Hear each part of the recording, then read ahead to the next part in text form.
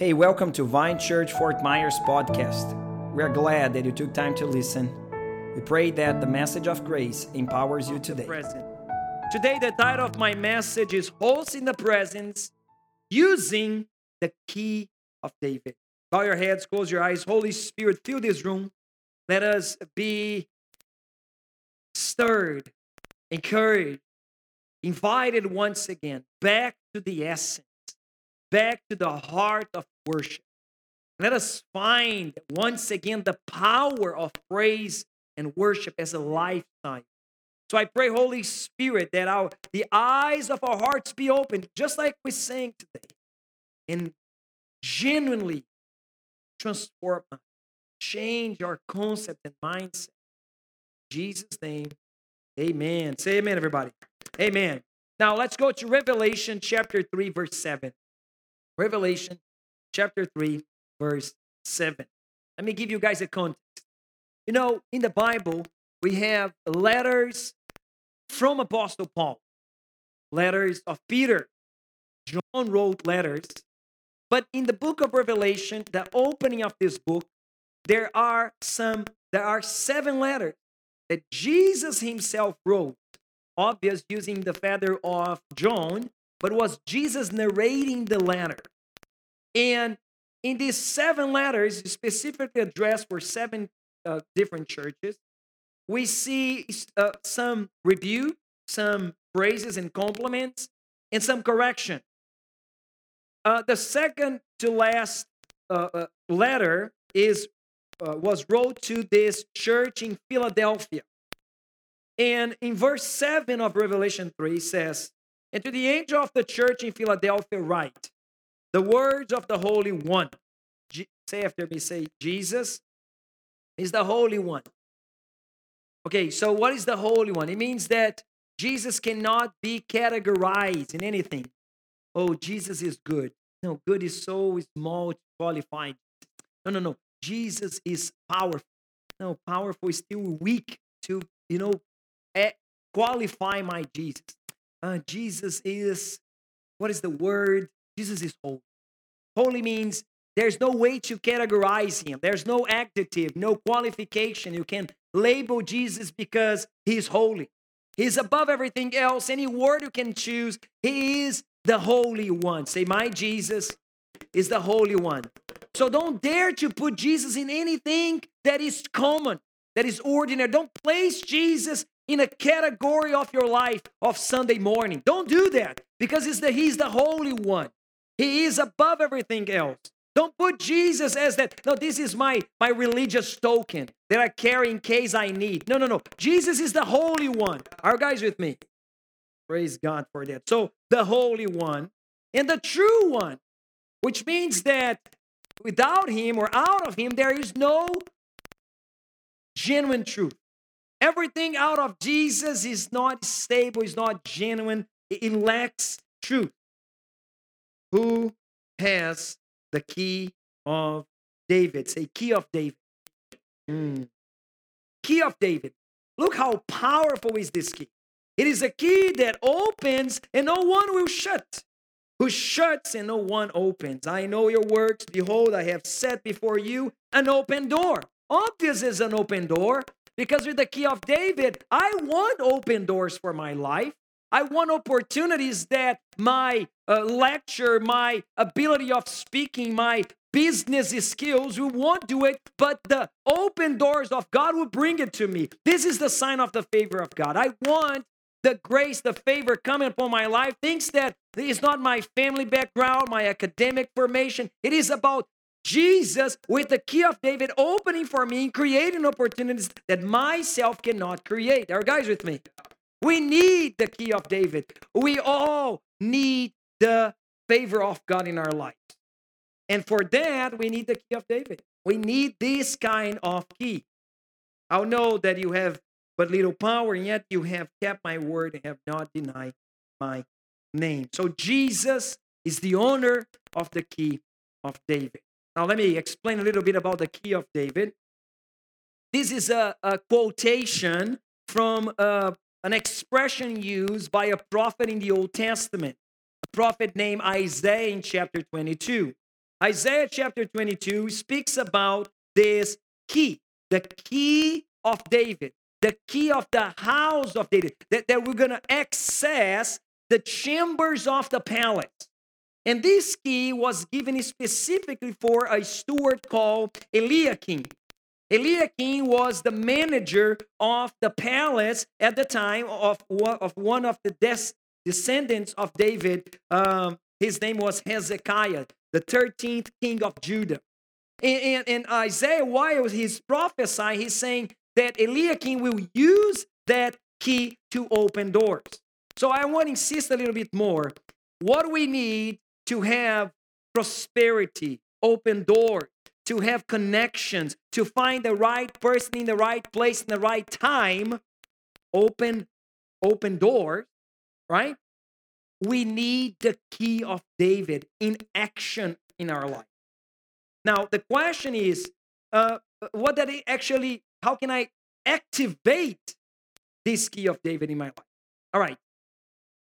To even get it even more interesting,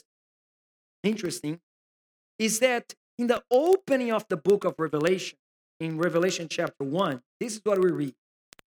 Jesus is the living one. He has died, I died, and behold, I am alive forevermore.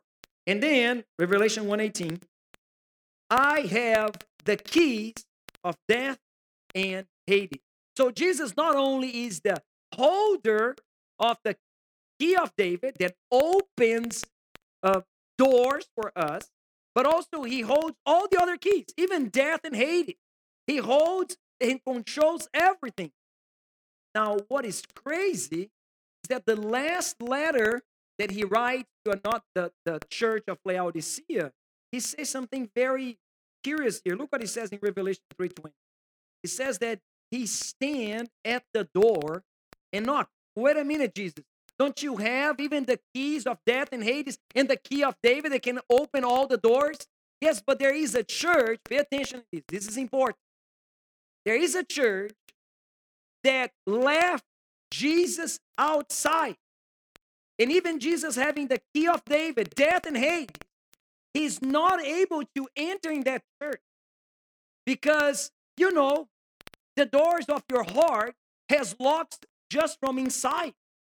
There's no way Jesus is going to break that door. He could do it. He's powerful to do it, but he decided to not do it. He has all the keys, but not the key of your heart. And I know we use this verse to evangelize people that don't know Jesus. But what is crazy is that this letter of Revelation chapter 3 was wrote to a church. So it is possible that we are leaving Jesus outside of our church. It is possible that we are singing to ourselves instead to go back to the essence, to the heart of the worship that is all about Jesus. Are you guys with me? And Jesus is just waiting. And now he wants to get in. So once he is in, there inside of our heart, you're going to open new doors with the key of David. But until this point, he can do nothing. He can do nothing. Now, I want the key of David. I want to experience the key of David. I want to access all the chambers of the palace, all the cabinets with the resources I need to have a better family, a better business, a better man of God. I want to be a better husband, a better father. And it's all inside of the chambers of the palace. Let me prove that to you. Zechariah, the second to last book in your Bible in the Old Testament. The Old Testament prophet, he says, and I will pour out, this is the promise for us, on the house of David, and the inhabitants of Jerusalem, a spirit of grace. Say after me, spirit of grace. Inside of the house of David, there is the spirit of favor, the spirit of grace. We should seek more grace. We should ask for multiplied grace upon our life.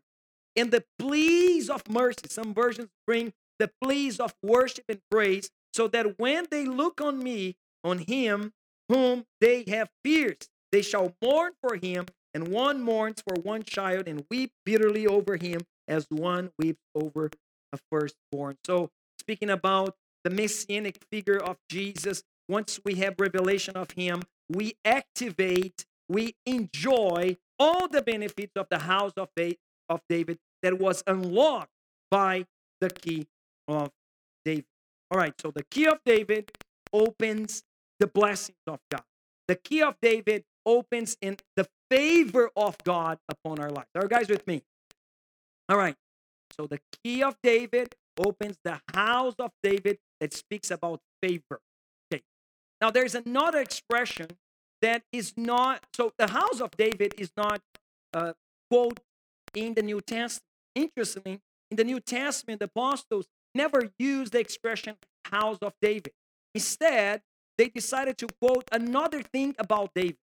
They spoke about the tabernacle of David. So let me go there with you guys in Acts chapter 15, verse 15. Acts chapter 15, verse 15. That says, oh, you got it there? Okay, let me put you in context. I'm bringing this context because without the context, you can't get it. The church is newborn, just came to existence right now. And initially, the Christian church was a lot Jewish-based, was very Jewish. And suddenly, we start to have inside of the church those Gentile people that had no idea about the rituals and the traditions of the Mosaic law and the regulations. So instead of washing their feet before getting inside of the church, just like I learned from my grandpa that before I come to the synagogue, I should wash my feet, these crazy Greek and Roman Gentiles, they come and they just start to sing and participate of the service. You can't do that. You're supposed to respect Moses' rituals. And the Gentiles brought and said, what are you talking about, dude? I'm here because of Jesus. And the confusion starts to, happen inside of the church to the point that the apostles were at the threshold, at the brink of dividing the entire movement, the Christian movement. We almost became simply a sect, a heresy, a small cult inside of Jewish religion.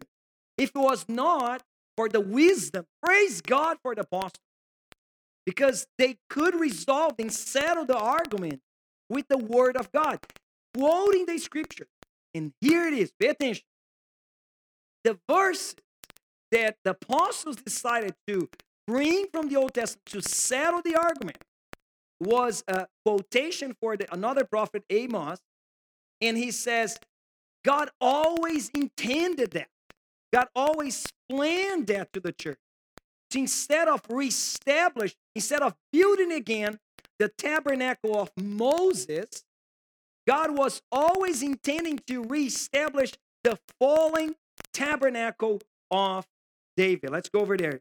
Again, Acts 15:15. And with this, the words of the prophets agreed, just as it is written, 16. After this, I will return, and I will rebuild the tabernacle, the tent of David that has fallen. I will rebuild its ruin, and I will restore it, that the remnant of mankind may seek the Lord, and all Gentiles who are called by my name, says the Lord, who makes this thing known from of old. Okay. Say how this verse could settle such a big dispute inside of Christianity. Like, why? Because you don't understand what is the tent of David. Here it is, more historical background. So, in the very beginning of the people of Israel leaving Egypt, God had an agenda with them. God said, I want to bring you all to a huge party in the desert. We're going to have so much fun together. We're going to just celebrate together, and I'll come with my glory, and I want to dwell. I want to be hosted among of you. I want to dwell and live with you guys. So pay attention. From Genesis to Revelation, that's the only plan of God. He wants to live with us, within us, among us. That's not by chance that one of the names of Jesus as the messianic figure is Emmanuel. That means God with us. He wants to be with us, in us, within us, among us. He always planned that. I know that we think that God intended from the beginning bringing the law, but the law is just a sub-product that came because of the messing up in the desert. The whole intention was to build a tabernacle, a place where God could dwell. Actually, when Moses went first time to Sinai, he received the blueprint of the tabernacle. It's that very long and boring part that you have to read in the book of Exodus, because it's inch by inch. You figured out how the tabernacle was meant to be built. And it's very strange. And you remember that the tabernacle of Moses had a whole ceremony, ritual aspect that you have to follow in order to experience the presence. But that's how Moses learned it. That's how Moses brought it down. And it's interesting because the center of the whole worship experience of the tabernacle of Moses was one object. I talked about that object last week. It is called the Ark of the Presence, or the Ark of God, or some versions, the Ark of the Covenant. It's that golden box that symbolizes the presence of God on earth, the very presence of God on earth. And the center of the whole worship in the tabernacle of Moses was centered in that object. However, it was not for everyone. Only a very exclusive class could enjoy that presence. More specific, the priests, more specific from Aaron lineage. Until we see the Israelites misusing the presence, devaluing the presence, not treasuring, not having a passion, a love, an understanding of the presence. And they start to use the Ark of the Covenant as a token, as a shield of protection, almost like a war weapon against the enemies. And that's why the Ark eventually is lost. And after the Ark is returned, I told you guys this story last week. What happened? David says, I want to bring the Ark of the Covenant to the center of the nation. The Ark was so amazing because it represented the presence of God that for only 3 months, that a guy that hosted the Ark, his entire family and generation was blessed. You guys remember his name? Very weird character name I said last week. Obed-Edom. Obed-Edom. He hosted the Ark, the presence. He hosted the presence for 3 months. And his entire family and generation were blessed because of that. To the point that Obed-Edom said, you know what? I don't care if I was an enemy of God. I don't care if I was a Philistine. I know one thing. Wherever the Ark goes, I go together because the presence opens door.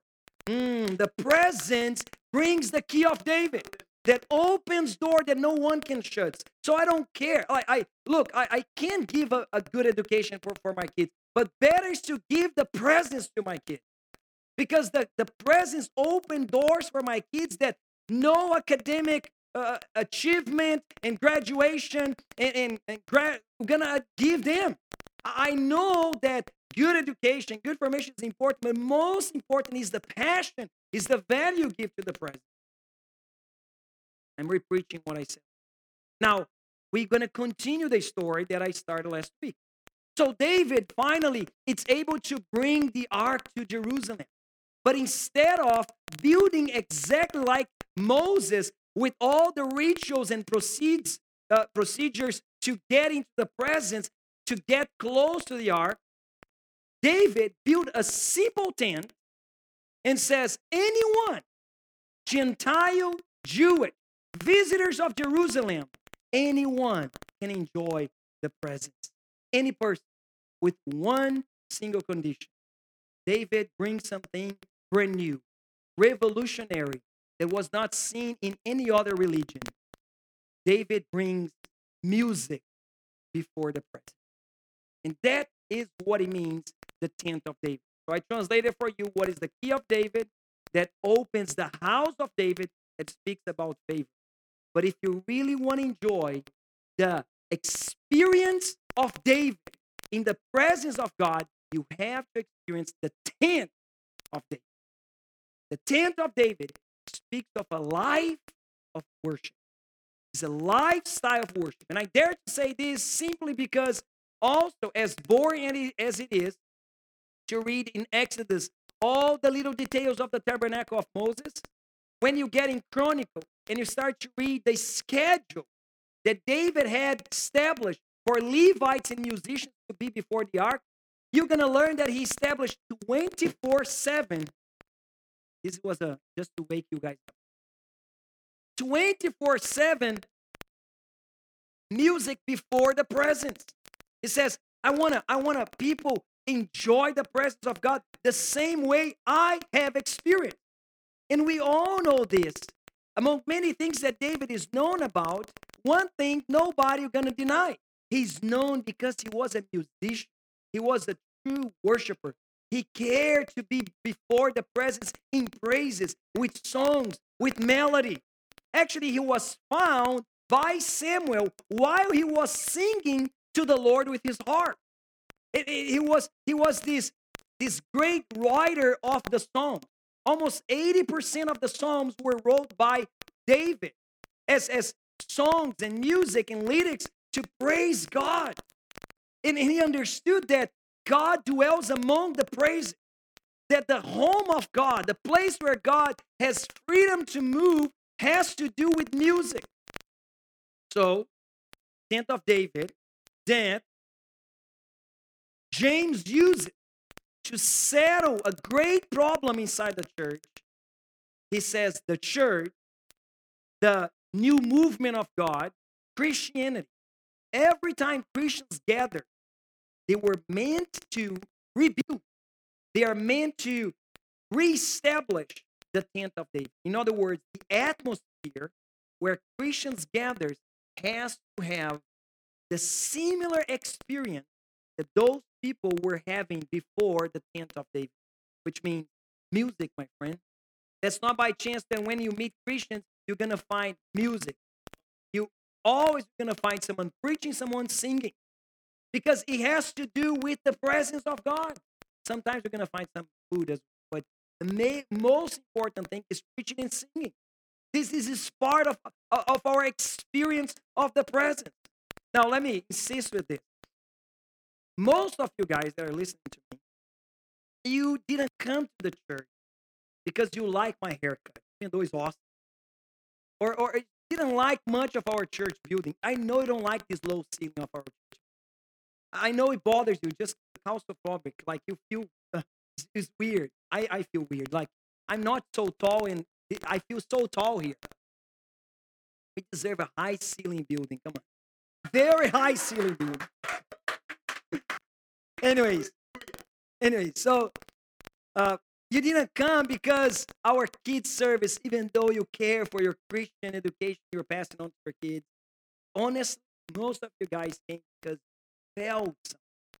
You experienced something that you couldn't explain. Someone told me, Pastor, this a few weeks ago, Pastor, I have so many questions.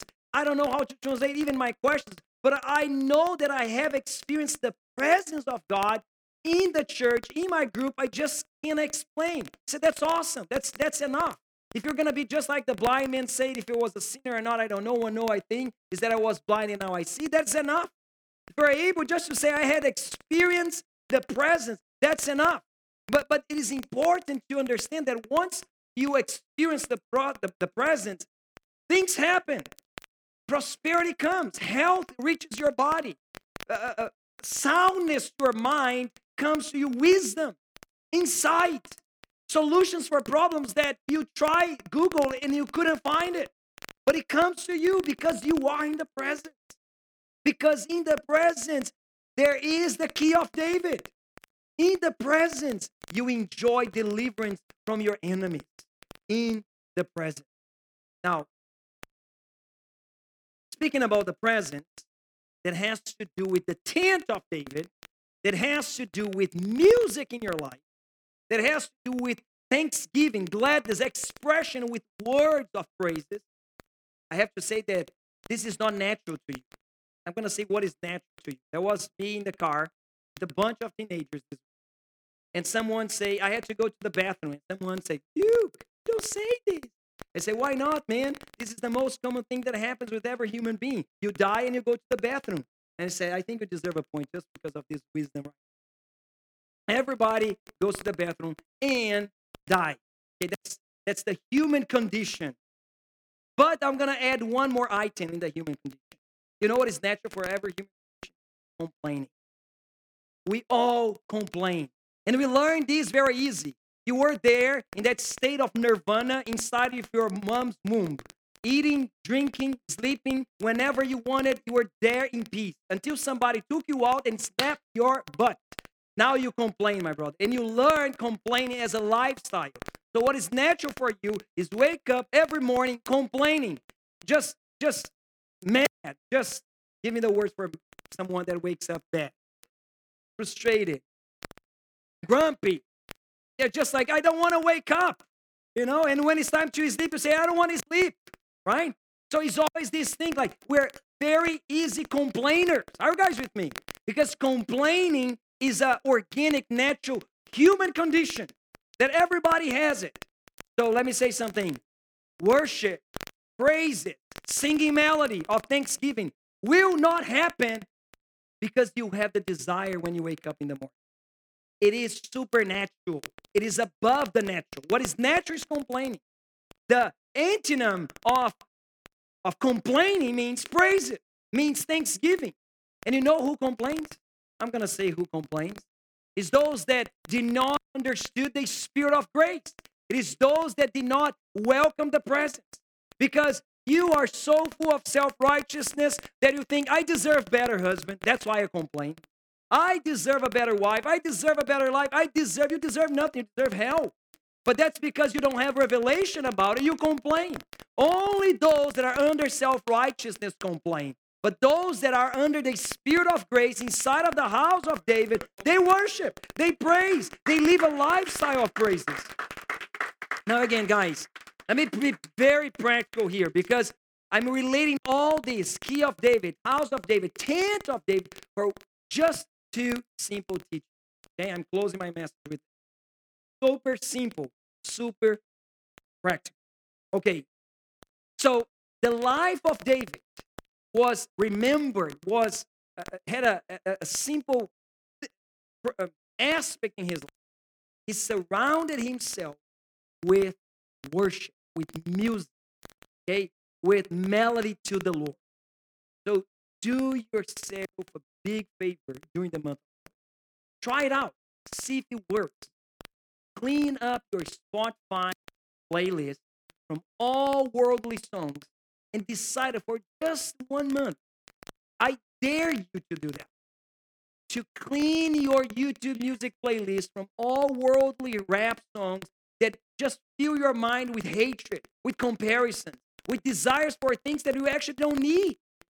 Clean it up, and I dare you to only sing, listen, repeat, resound, sing together, worship songs, Christian songs. Pastor, is this a law? No, but this month you're going to be. Now, I won't establish law because law you always are going to break. But try it out. I challenge you to try it out and see if you're not going to start to see the action of the key of David opening doors around you. I dare to say even more. For those that are struggling with these backsliding children, parents that are struggling with their crazy children and wives that are praying for their husband and situation that needs salvation. When James quoted Amos, the prophet, about the tent of David, one of the signs where the tent of David comes is salvation. Salvation happens wherever the tent of David is established. So I pray, I want that whoever comes to the doors of my house, they're going to perceive an atmosphere that is just the presence of God, and they're going to say, what in the world is going on in this house? This is so good. I want what you guys have. I want this Jesus. The tent of David attracts people to salvation, brings the Gentile to the Lord, the lost to be found, the blind to see. Always. Now, how you do this? Simple like this. You're going to have the discipline to not open your mouth to complain, but to worship, to praise. So you are, again, at the brink, at the threshold, you are almost complaining again. Okay? But instead of doing that, you're going to praise God. My boys, they had established this little joke between them, this little game, that if there is useless, and usually it's always useless, but Like there's no reason for a complaint. It's not like an actual physical pain. It's not actual like an accident that you are hurted and you are just needed, medicine. If you complain, you're gonna receive a flick in your ear. Like they said, the middle finger flick in the ear, like the most strong one. Yeah, that's how they translated to me. You guys don't want to receive my flick in the ear. Anyway, so we don't need that. What we need is, man, this traffic, hallelujah, Jesus, I'm going to turn my radio right now. And I'm going to worship him. I'm going to use the extra minutes that I have nowhere to go, and I'm going to praise him. Oh, I'm hungry. This food doesn't come. My wife doesn't cook. Hallelujah, I'm going to use this extra time to praise God, to exalt the name of the Lord. I guarantee you, your house is not going to be the same. Your car not going to be the same. Your cravings for worldly things are not going to dominate you anymore. I dare you. Now, again, this is another word that is hard to insist without the testing of it. All right, number 2. And to do this, I need to create a little story to convince you a little bit. So, 2016, June, my little one went to heaven. I get crazy. My mind, it's out of my mind comes out of my brain, if you understand. I had a brain, but not a mind for a period of time. It's so crazy when you are in that state of grief because of the loss of a son that even today, Pastor Tulio and Pastor Callisto, which were very close to me at the time on those days, and I believe they were surrounding me on those days because they were afraid that I would do something even crazier that I was doing. And sometimes they come with the stories of things that I was doing at the time that I can't remember. Because again, I had a brain but not a mind. And but one thing that kept me sober, give me words, kept me my sanity, that kept my sanity during my brief time is this simple practice. I decided to read out loud the psalm. I know I told this before, but I have to experience this. Okay, how did it work? Simple like this. I had no words to pray, I had no willing to pray, even preaching, not at all. But because of that, I'll repeat out loud the psalm. I'll read out loud the psalm. There were days that I'll read the entire psalm. There were days that I'll read 2 psalms, but there were days that I would just read the first verse of one psalm. Now it stayed there. Now repeat it again. And I will repeat it again. And I will repeat it again. Until that melody, that song, that verse of praises will substitute my grief, complaining, injustice, unfair, my sense of loss, my sense of justice and self-righteousness. It will take all that trash out of my heart and fill my heart with healing, with balm of healing and this sense of consolation. And it was just like that. But together, I always had music around. Christian music. Praise and worship music. I'm telling you, if you need wisdom, if you are literally out of your mind now, you are getting into a new season that you don't know what to do with your life. And I know I'm speaking prophetic right now. That some of you guys are graduating from college and you don't know what to do with your life. Some of you guys are thinking right now, what I do with this marriage. I have tried everything and I don't know what to do anymore. Let me say something. I dare you.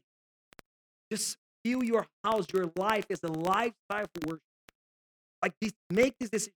And add 1 psalm a day. 1 psalm a day. I know we have 150. There's some greater and smaller. But at least during the month of August. In the next, how many days we have in August? The next few days in August. Just come before the presence. And I'm telling you, once you activate the key of David that opens the house of David, you will experience the tent of David, the presence, to restore you. You give sanity again. Peace that nothing in this world can ever give you. I'm telling you, it doesn't need to be 24/7. The 24/7 establishment of David is just to show us it is a lifestyle. It is just like a symbol of saying, take this all day long. And now, let me repeat this. This will not happen naturally to you. This doesn't happen because you wake up willing to. Let me close this message with you guys, reading one of the Psalms, at least a portion of it. Let's go to Psalm number 3. Please stand in your feet.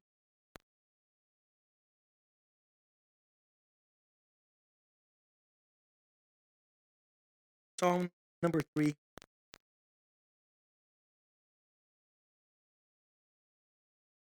Verse 1. O Lord, how many are my foes? Many rising against me. What I love about the Psalms is honesty. God is not afraid of our humanity. God is not surprised with our humanity. And the psalmist keeps saying, many are saying of my soul, there is no salvation for him in God. Verse 3, but you, O Lord, are a shield about me, my glory, the lifter of my head. Yeah, I recognize, God, there are problems all over my life, but God, you still in control. God, I decided to praise, to worship, thanksgive your name, God, because you is still God. I cried aloud to the Lord. Verse 4. He answered me from his holy hill. It's almost impossible to speak about worship and not remember the story of Silas and Paul in the jail, right? When they were in jail, instead of complaining against the apostles in Jerusalem, instead of saying, this is not fair, we are here in the mission field, and there is Peter and John there in Jerusalem, come on. No, instead of, they decided simply to worship, praise God. And you know what happened? When Paul and Silas opened their mouth to sing a melody, with bruises in their body, with fever burning because of the hurts and the cuts in their bodies, the Bible says that God got into the song together in the key of David, pay attention, that opens doors that no one can shut, were activated. Open all the chains. All the chains. Everyone had their bounds unfastened. And you know the rest of the story? The tent of David was established in such a powerful way that the jail man, the manager of the jail, got saved. Because that's what happens when the tent of David is established. Salvation. Hope. Restoration. With your eyes closed. The next minutes of this service, I know already past the time, but for 5 minutes only, let me invite you to join me into seeking and experience the present through worship, through melody, through songs. And as we sing in the next 5-6 minutes, I want you just forget for these minutes, this moment, all your troubles, and cast on Jesus and lay on Jesus all your worries.